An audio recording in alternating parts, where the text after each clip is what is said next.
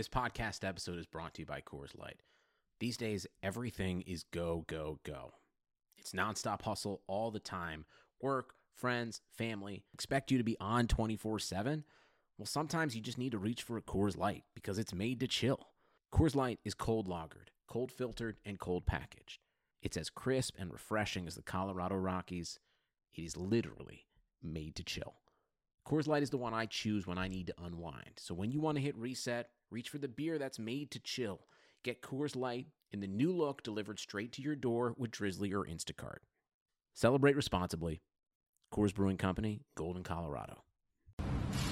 Team statement. The past 4 months have shed a light on the ongoing racial injustices facing our African American community. Citizens around the country have used their voices and platforms to speak out against these wrongdoings. Over the last few days in our home state of Wisconsin, we've seen the horrendous video of Jacob Blake being shot in the back 7 times by a police officer in Kenosha, and the additional shooting of protesters. Despite the overwhelming plea for change, there has been no action, so our focus today cannot be on basketball. When we take the court and represent Milwaukee and Wisconsin, we are expected to play at a high level, give maximum effort, and hold each other accountable. We hold ourselves to that standard, and in this moment, we are demanding the same from lawmakers and law enforcement. We are calling for justice for Jacob Blake and demand the officers be held accountable. For this to occur, it is imperative for the Wisconsin State Legislature to reconvene after months of inaction and take up meaningful measures to address issues of police accountability, brutality, and criminal justice reform. We encourage all citizens to educate themselves, take peaceful and responsible action, and remember to vote on November 3rd on behalf of the Milwaukee Bucks. Thank you. Welcome to Burn It All Down, the feminist sports podcast you need.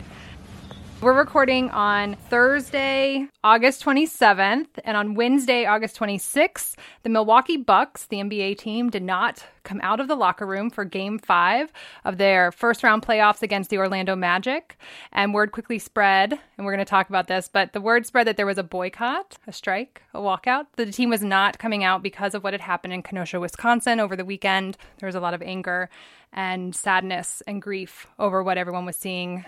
I am here today to talk about this with Samantha Shepard, Assistant Professor of Cinema and Media Studies at Cornell University, author of Sporting Blackness, Race, Embodiment, and Critical Muscle Memory on Screen. You should go back and listen to episode 168 when Amira interviewed her. Dr. Courtney Cox, Assistant Professor of Race and Sport in the Indigenous, Race, and Ethnic Studies Department at the University of Oregon. You should also go back to episode 133 and listen to Amira talk to Courtney. And then our own Dr. Amira Rose Davis, Assistant Professor of History and African American Studies at Penn State University. So, Milwaukee Bucks don't come out, game canceled, and then there's dominoes, basically. Rest of NBA playoffs canceled that day. I think the next step was the Milwaukee Brewers baseball, which that one still, I'm a little in shock over that. We had multiple MLB games that were canceled. And then we had, the WNBA. When we had Naomi Osaka say that she would not be playing in the semifinals of whichever tennis tournament is on right now, and I can't remember, but it's not quite the U.S. Open. So it was, a stunning 3 hours, I think we can call this unprecedented. Amira, I'm going to start with you. What was your reaction as you were watching all of this unfold? Yeah, I was in a faculty meeting and I saw that the Bucks were not playing, were not participating, were not coming out. And I was like, let me get off this faculty meeting. I was somewhere between moved and also 2 eye emojis looking to see what was going down, what the deal was. And then very quickly, I think so many of us, was very interested in the language being used, in the way that it was very quickly kind of exploding and being applauded as they're boycotting something. And I think my first reaction was to say, well, no, this is a strike. Boycott is a consumptive resistance. Strike is when you're the laborer and you're withholding labor. Wildcat strike, more specifically, which is not with prior authorization or acknowledgement from organized union head or league. That's what happened. And I thought it was really important to make that kind of rhetorical distinction. My colleague Abe Kahn, who's a rhetorician, had pointed that out. And I thought that it was a really important distinction because I think it's really vital that we understand athletes as laborers and we understand this as a conversation about workers talking about the conditions under which they labor and what happens when the rage that so many of us feel constantly and the grief and the pain becomes too much, and you're just like, enough. Like, I don't want to participate in the everyday, in the status quo, in your entertainment today. I'm not doing it. And that to me is where I started. That was my initial reaction. Courtney, were you in a faculty meeting? What were you doing? Like, what was your initial reaction when you saw what was happening?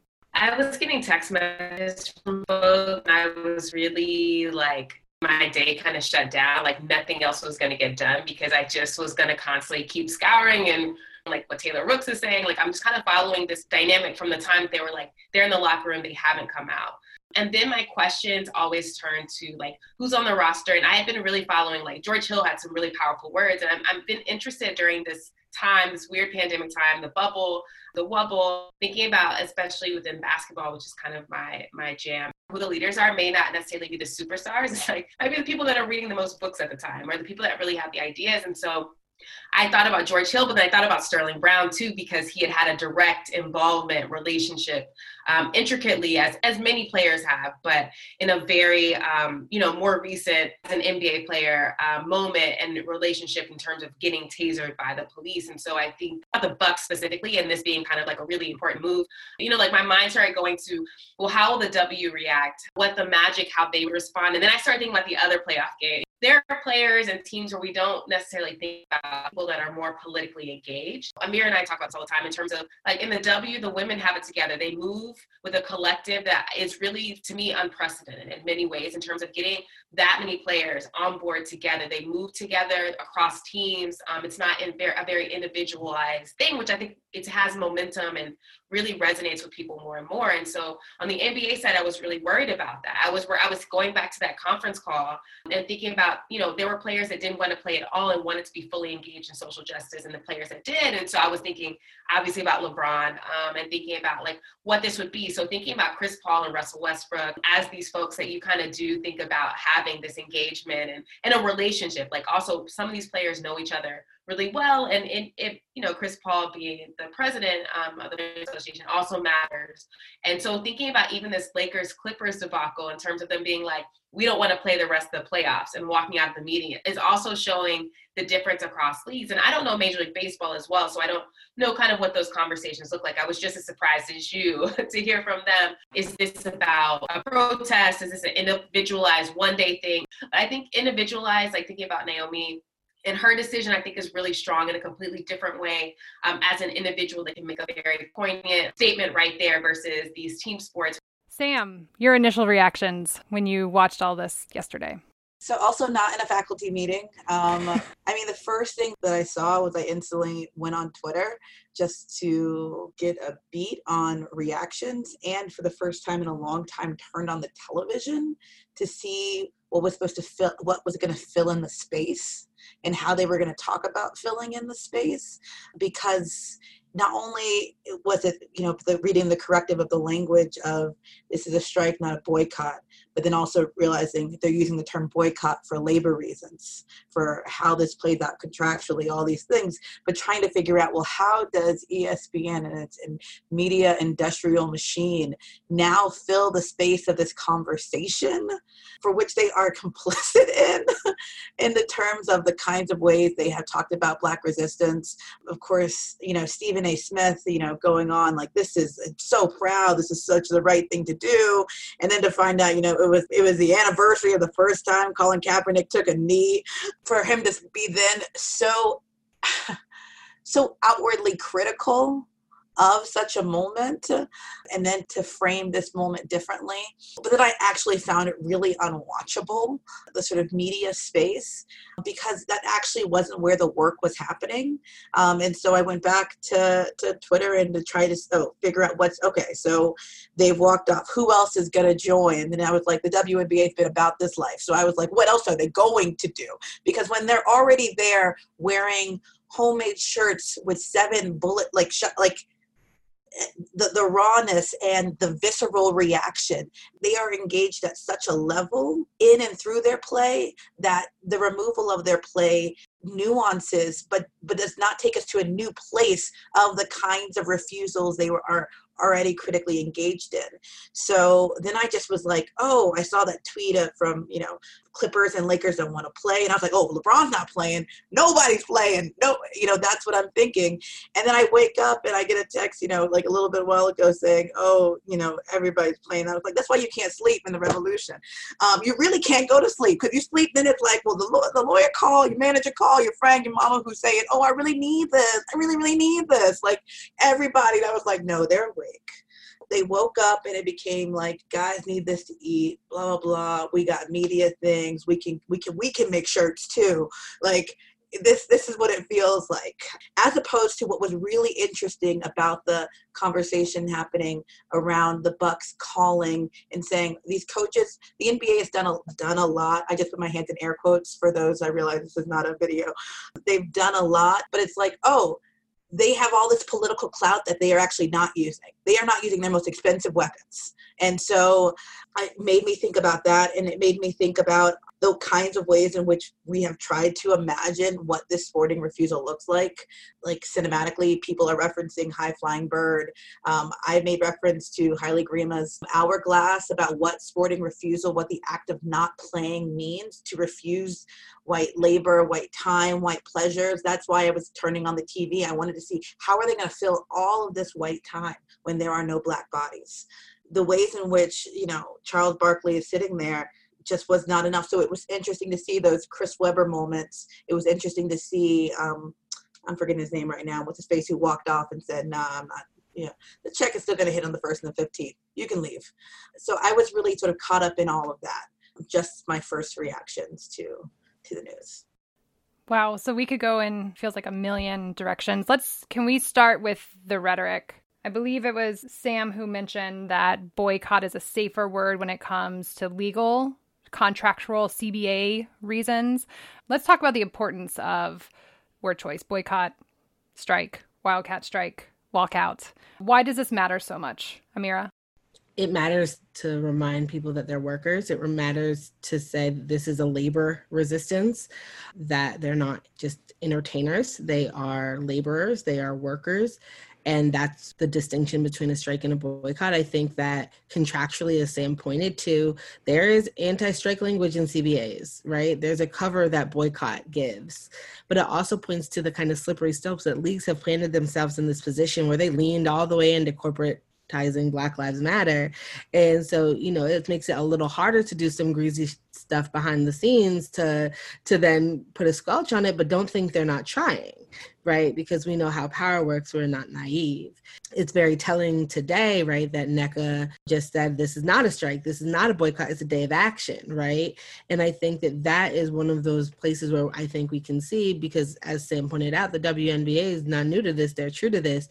But certainly in there, the semantics of what it's called matter a lot when you're playing under a new CBA. I'll toss it to you, Court, but that part about worker versus entertainer, I think, is so fundamental, as Sam was saying at the end of that last part, because the entire setup of this entire moment is just a reflection of like the layers of white supremacy that brought us here in the first place.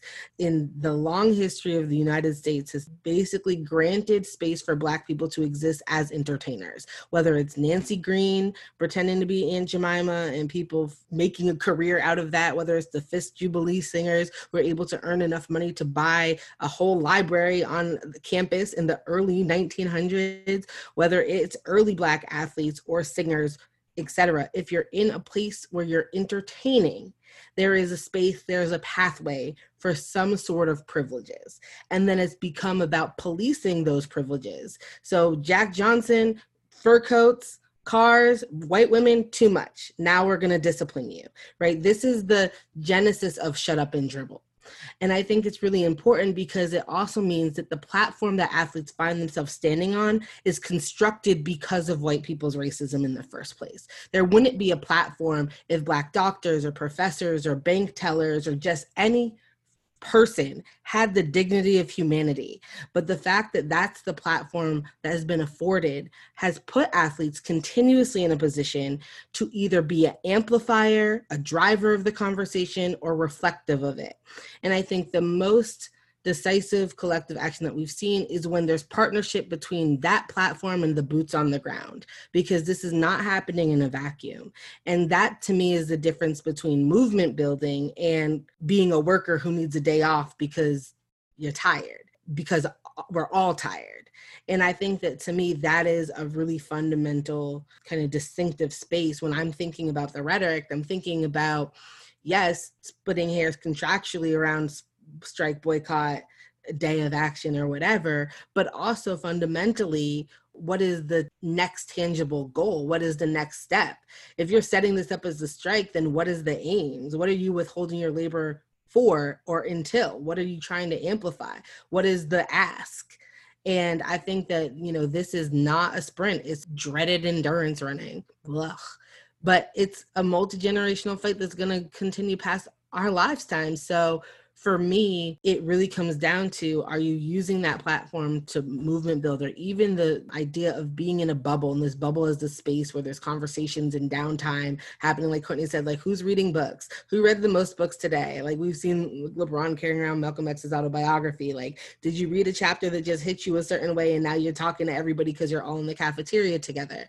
But I think that there's a danger also in reframing the bubble as this kind of radicalized space, when the bubble is an iteration of capitalism in its discontents. They shouldn't be fucking playing basketball in the first place during a global pandemic. And this like drive to get them still on the courts and put them back in the seat of being entertainers, right, is creating this bubble. And in that space where they have downtime to have this exchange of ideas and to say, oh my God, this bubble is like, to romanticize it and say now they have the time. Well, they should have always had the time. But that's pointing to, right, again, the conditions of their labor. And so for me, just to make it full circle, when I think of that, and when I think of, and this is the closest I'll ever get from being like, oh, rhetoric, because you know how that's a lot for me. But I think to me that this is the moment where it's really important, because there's a real power in understanding this as a resistance of labor, power in understanding them as workers, but also the possibility of collective organizing beyond the court or the bubble or the wubble and onto the streets. I agree. The words matter, but I'm also thinking about framing through everything that also Sam was saying in terms of how it gets picked up onto SportsCenter, how it gets mapped on in a particular way. And so I think about it a lot in terms of, when you call it a day of action, is it a single day? Are we tired and saying, we're tired of seeing this? This is a bit about this ongoing thing. How do we build this momentum? And some of it is that coalition building, right? They're Florida because of the precarity of their labor, where Florida was a place they could create this space, because other states were like, absolutely not, right? So, and I think that's also something that's interesting, is the language of like, what is happening, what it means, and who it's for. Is it for us to have this collective expressing of this trauma, putting pressure on the teams and leagues? And then finally, my general kind of buy into Black Lives Matter. We put it on the court, we say we care about Black lives, we let them put it on their jerseys. But like, what happens for Adam Silver? Because you can't do the suspension, because then what's the love? Do they forfeit the postponement had to happen because there was corporate intervention into a social movement. Sam, what are your thoughts on this? I mean, I have to say that I agree with both of you in how you sort of concisely work through the ways in which the rhetoric has, of course, social impact and is also existing within a larger capitalistic structure. Because the thing that is really interesting is that boycott as a term itself conjures a kind of imagery also that then aligns it with, of course, the late John Lewis, right? We're getting Rosa Parks' spirit. We're getting all of this kind of visualization. Also, by doing so, it divorces this narrative of labor and puts this as Black people are they're eating themselves, like our own consumption. It's like, so this version allows for this to be Selma when it doesn't have to be Selma. That's the thing. And so I think it's just such a way in which we historically understand the relationship between sports and other places in society during particular moments of social foment and change. And so that's why the fact that this has been, I would say like a hurricane downgraded to a day of action, right? From a tropical storm, from a hurricane to a tropical storm to a day of action to it was a small sprinkle. And how people may look back at this is that this is one thing in the midst of many things.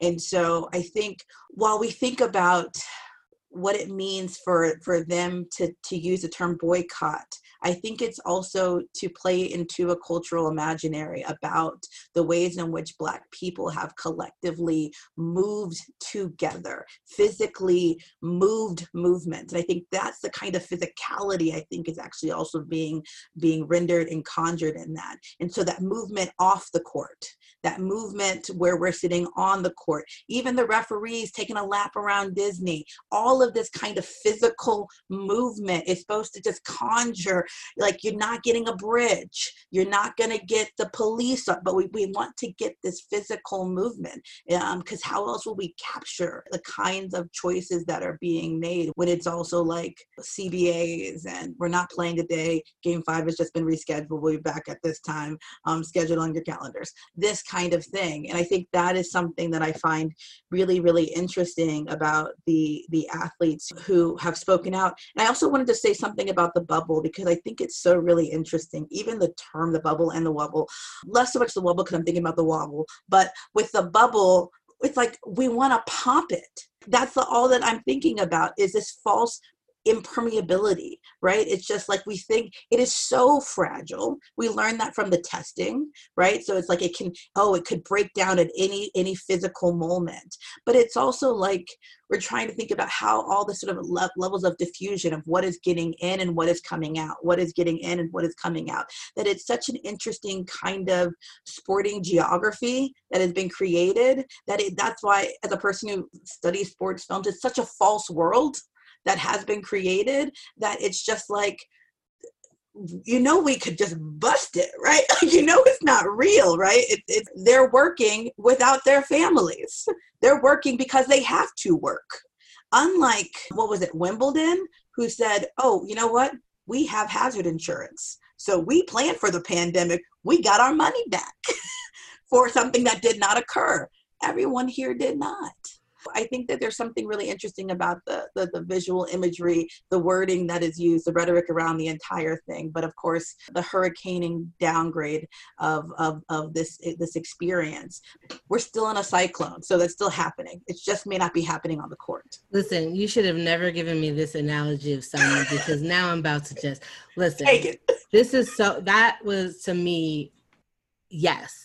Because I think that in that moment, we see so many possibilities playing out what we're seeing now, right? And so is it the initial violence? Do we lose sight of what is compelling the reason for marching in the first place, right? For those of you who are unfamiliar with the history, there was a march planned. Dr. King was there. They didn't get the injunction to be able to go, and they were still being met on the other side of the bridge with full force. And King knew this. Unbeknownst to people marching, he had planned to march right up to them and then turn around. And symbolically, I don't really understand what the point was, but he had a point in his head about it, right? It was this moment that became really symbolic. This marching up to and then kneeling and praying and then turning away from. The feeling was it was in place of real action. This was symbolic, that was made with behind the scenes conversations that everybody wasn't privy to or engaging with the full understanding of things. And of course, we have Bloody Sunday, and then we have the actual continued march, which becomes the most optic moment of it all, where they complete the march, that collective movement. They get there, a crowning speech is made. This is where Ava DuVernay's film ends. And then a lot of people who came to town for that march leave. And who stays largely are people who are SNCC, they're younger, they're saying, we've just endangered people, where we've come in and we've brought them to this march and we've done this optically and we've done it for the media and we've done it for the applause and all that's happened. And now y'all are gone and we're still here and none of us can register to vote. We're still here, still being lynched. And in that place, there was some actual action that formed early iterations of the Black Panther Party, some more groups of other possibilities that we don't remember, that don't get to exist in our corpus of civil rights, Black power history, and long histories of Black freedom struggle. And to me, it's such a useful moment to think through this, right? Because it allows us to think about what does it mean to parse through the optics? What does it mean to parse through the symbolic? What does it mean to understand the way that the symbolic can obfuscate, can stand in place of what happens in its wake?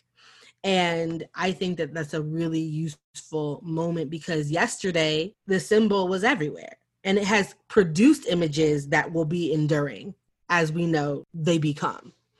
It's born out of history that I have a healthy dose of skepticism to say, well, what, because of that, does it become harder to talk about or think about what is left behind those frozen moments and gestures? Courtney or Sam, do you want to respond to that specifically?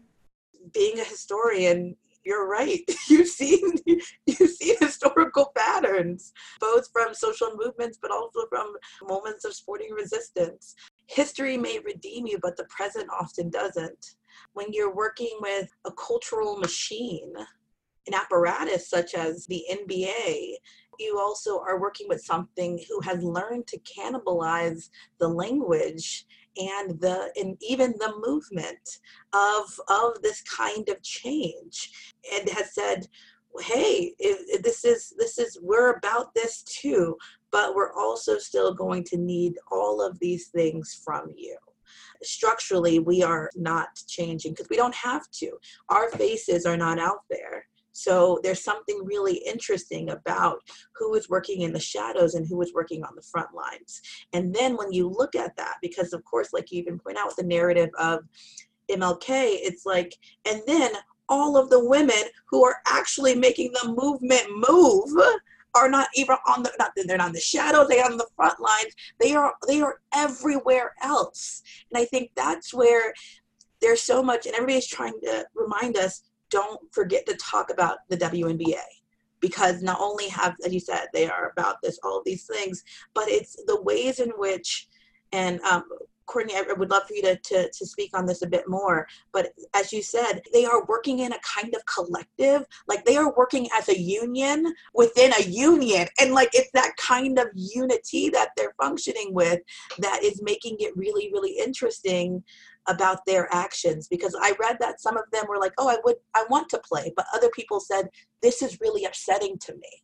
And that was enough. Like empathy in sport as a kind of womanist practice. I would just love to hear you talk a bit more about what you see, really the lessons that the NBA, when they're doing their reading, they could continue to do.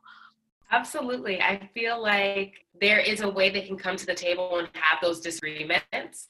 There's a way that they can think about ways to be whole outside of the game. There's a way that I think a lot about erasure, and I think that Amira has helped me think about it even further. When we say that yesterday was the 4-year anniversary for Kaepernick, we ignore the 2016 season of the WNBA before that, right? They were penalized and they were fined for it. And we can think about how this league can now pretend and perpetrate as if they've always been about Black lives, right? Part of it is they have both demanded as well as decided together what they will do. The WNBA is the case study of white allyship, what that can look like and can be like. Those are our people that know what's going on.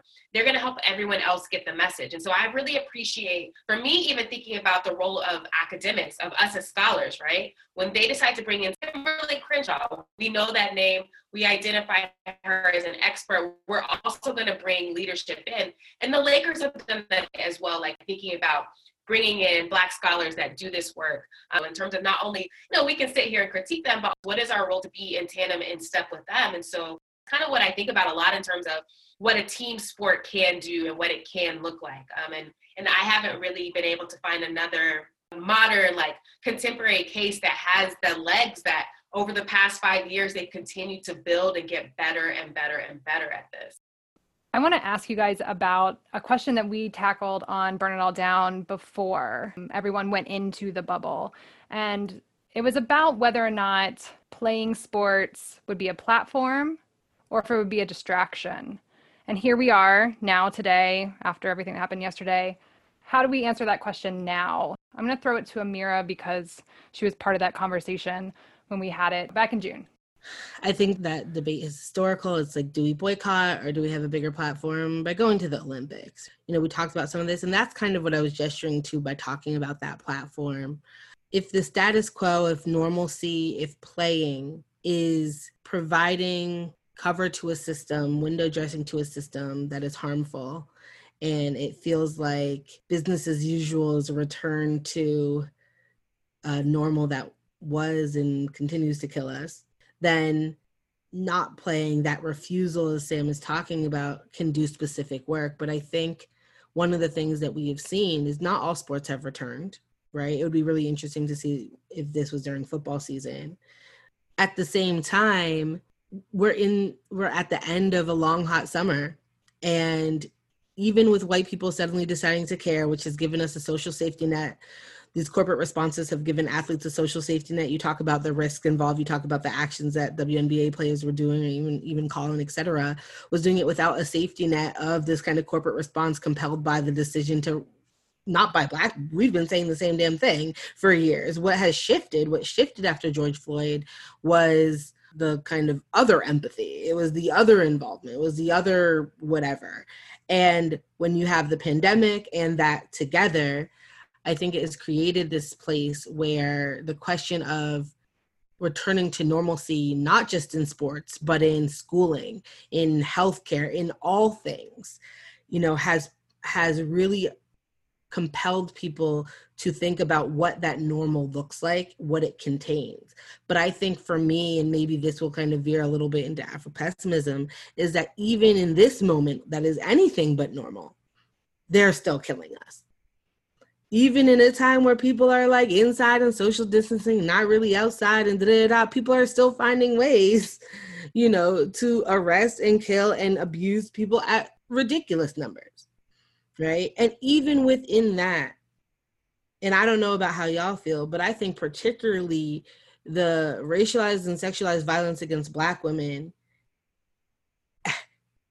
I feel like has even exploded more in this whatever we're in. And so when you were talking about where are the women when we think about civil rights history, right? It's not just that they're also benignly in the background after organizing all the same things. It means we're talking about people like Diane Nash, right? Who was at home with her and James Bevel's 2 kids after he was abusing her despite organizing the whole thing so he could march. There's a way in which that very real living through what it means to be a Black woman in this country, I think comes to bear on the hatred that the WNBA gets constantly. And that has toughened them in a way that it doesn't surprise me sometimes when they take risks, because every day it's just the league is too Black, it's filled with women, and it's too queer. And it invites the most trolling, I think, that I've seen across all platforms. And it's, to me, not a surprise that it's really geared at Black women. The other kind of new way I'll think about this question is that I feel like in this moment, whether they're playing or not playing, because I think Maya Moore and now Natasha Cloud and Renee Monk, like people have laid out a blueprint for staying engaged while you're refusing your athletic labor, right? And insisting upon using the full expanse of your platform and not just being valued for your physical abilities, but also your mind. And I think that part of what I'm grappling with is that whether it's business as usual or life in the Wubble, where you have to have your kid with you because that's that's life, right? Like you are still working and doing all this kind of hidden labor, or, you know, you're not playing. the way in which our bodies are considered by society, are rendered disposable, are unprotected. It's impossible to disentangle abuse that I see directed at the WNBA and their reaction to it from Megan, from Toyin, who would have been 20 today. And I think the most painful thing about this long, hot summer has been the near constant persistence of the misogynoir that people are laboring under, whether they're laboring under as athletes or as professors or as broadcasters or bank tellers or sex workers. Maybe that's the way of saying, I think there's now a blueprint for both playing and not playing. And I just don't know what will ever be the right, like, it seems like distraction or no distraction, taxes, death, and the visceral hatred of Black women seem to be things that have a damn strong staying power. Courtney? I really feel like there is a way to do both, but I also want to go back to thinking about the fact there aren't all of the sports yet and what that will mean. And I'm thinking about the Detroit Lions canceling practice because that's where they are in terms of the NFL season, and what that, again, a very different CBA, very different labor power, way more players, way more things going on.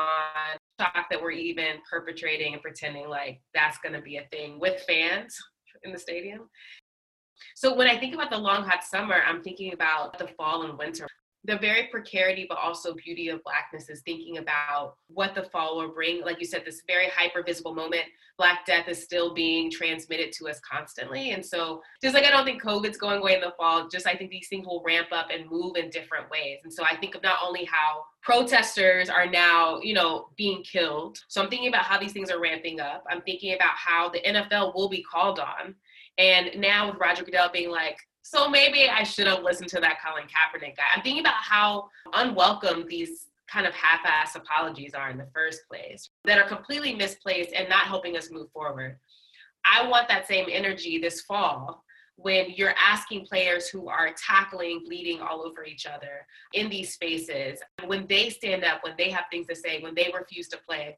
I just want to keep that same energy because it's going to happen. We know, like you said, every sport will get its time because of the cyclical way that this happens and continues to happen and continues to inflict that trauma. So I'm hoping that other leagues are thinking about this. I know college sports are a whole other thing that we could spend a lot of time thinking about in terms of the precarity of their labor. And so I'm really thinking about what this fall will tell us, and hopefully momentum will take different forms. The highs and lows of this will take different forms. Sports that aren't in session, I'm really inspired by the way they're finding ways to get together and create different forms of solidarity in different sports. When it comes to thinking about posing that question now about platform or distraction, to me, it's like, oh, it's both.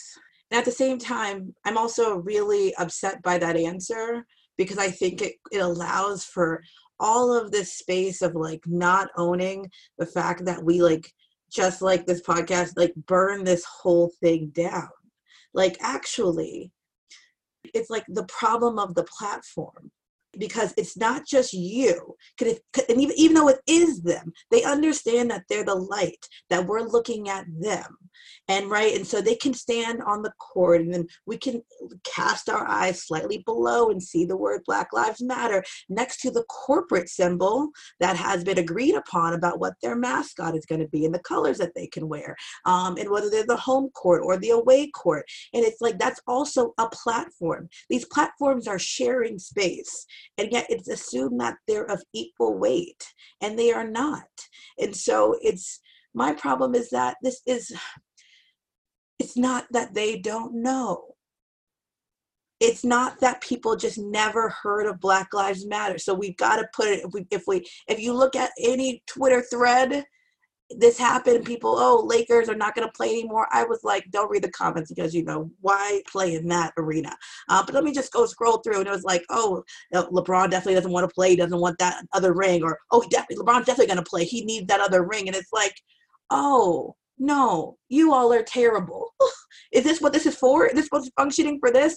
I already know this stuff about, so this is not, I'm a LeBron fan, so this is not, but this is sort of like, this person has an entire production unit. Somebody tells him to go shut up and dribble. He makes a 3-part Showtime documentary. You are the platform. You don't need this. The actual thing that would show what could the NFL do. We're not playing. Who's got next? And that's the thing. What they are showing is how to keep playing, how to keep needing distraction amongst death. We are already in a reality program hosted by literally a sociopath. And so it's sort of like, you think we need the fantasy of sport? You also think we need the fantasy of Black Death for you, visualized on screen all the time. We don't need the fantasies. We are saturated with fantasies. And the great thing about NBA entertainment is they have recorded games since the 1970s. They have content. They can just play shit for hours and years on end. You can go back and relive the classics. You can make 30 for 30, volume 17, keep going through. Like, there is so much content already there that the idea that this has to be created so that we could be pacified, or more importantly, take our eyes away from over 170,000 deaths. I do not want my eyes to be diverted. I want to look at that fact. I don't want to look at James Blake's body getting shot. I want to look at the fact of who is moving on the ground. I do not want to go to Brianna Khan. I just want justice for her. I want to abolish it. I want to put the pressure on these colleges and institutions who are bringing back students, making entire towns unsafe, while not at all worried about who is going to actually care for the people who have children in their house because they can't go to school. I do not want to be distracted. I don't want your platform. I want the level playing field that sports can promise. So I would love for them to sit down. Somebody tweeted, Maya Moore, knew to stop the ball from bouncing. Like, the game will be there, like the game above the game. Let's start playing that just for like a season or two. Just a season or two. It'll be there. It will be there. So I think it is a major distraction. I think that it can, of course, they can leverage all the things. They could be doing that beforehand. They could have done that. They could call. They could be doing all of this stuff because they may lose something. And that's where I think about the question of what is being sacrificed? Who is willing to sacrifice? And I think everyday people are sacrificing. And I do think that Black women are sacrificing the most. I don't need games on every night. We literally have 95 streaming platforms. I'm good. I have to catch up on so much stuff. I've got entertainment. I want to thank Dr. Samantha Shepard, Dr. Courtney Cox, and Dr. Amira Rose Davis for this conversation today. Thank you all for being on Burn It All Down. And as always, burn on, not out. Nneka, I wanted to ask you, how did you come to an agreement and what was important about that? To be honest, I feel as though what was most important is the solidarity, the unity, the collectiveness of how we've always organized. My role in what I do as president is to lay out the options and to really make sure everyone understands the implications of the decisions that we make, especially if we do it together. There was a lot of oscillation back and forth, and eventually most teams or players agreed that not playing today was the option. I ride for my players, and so right now we're not just trying to make a statement today, we're trying to also figure out what actionable items can come out of this. Because we stand in solidarity with our brethren. Right now, there's just so much more that we have on our minds, but with our platform, there's so much more that we feel that we can do to really create some serious change.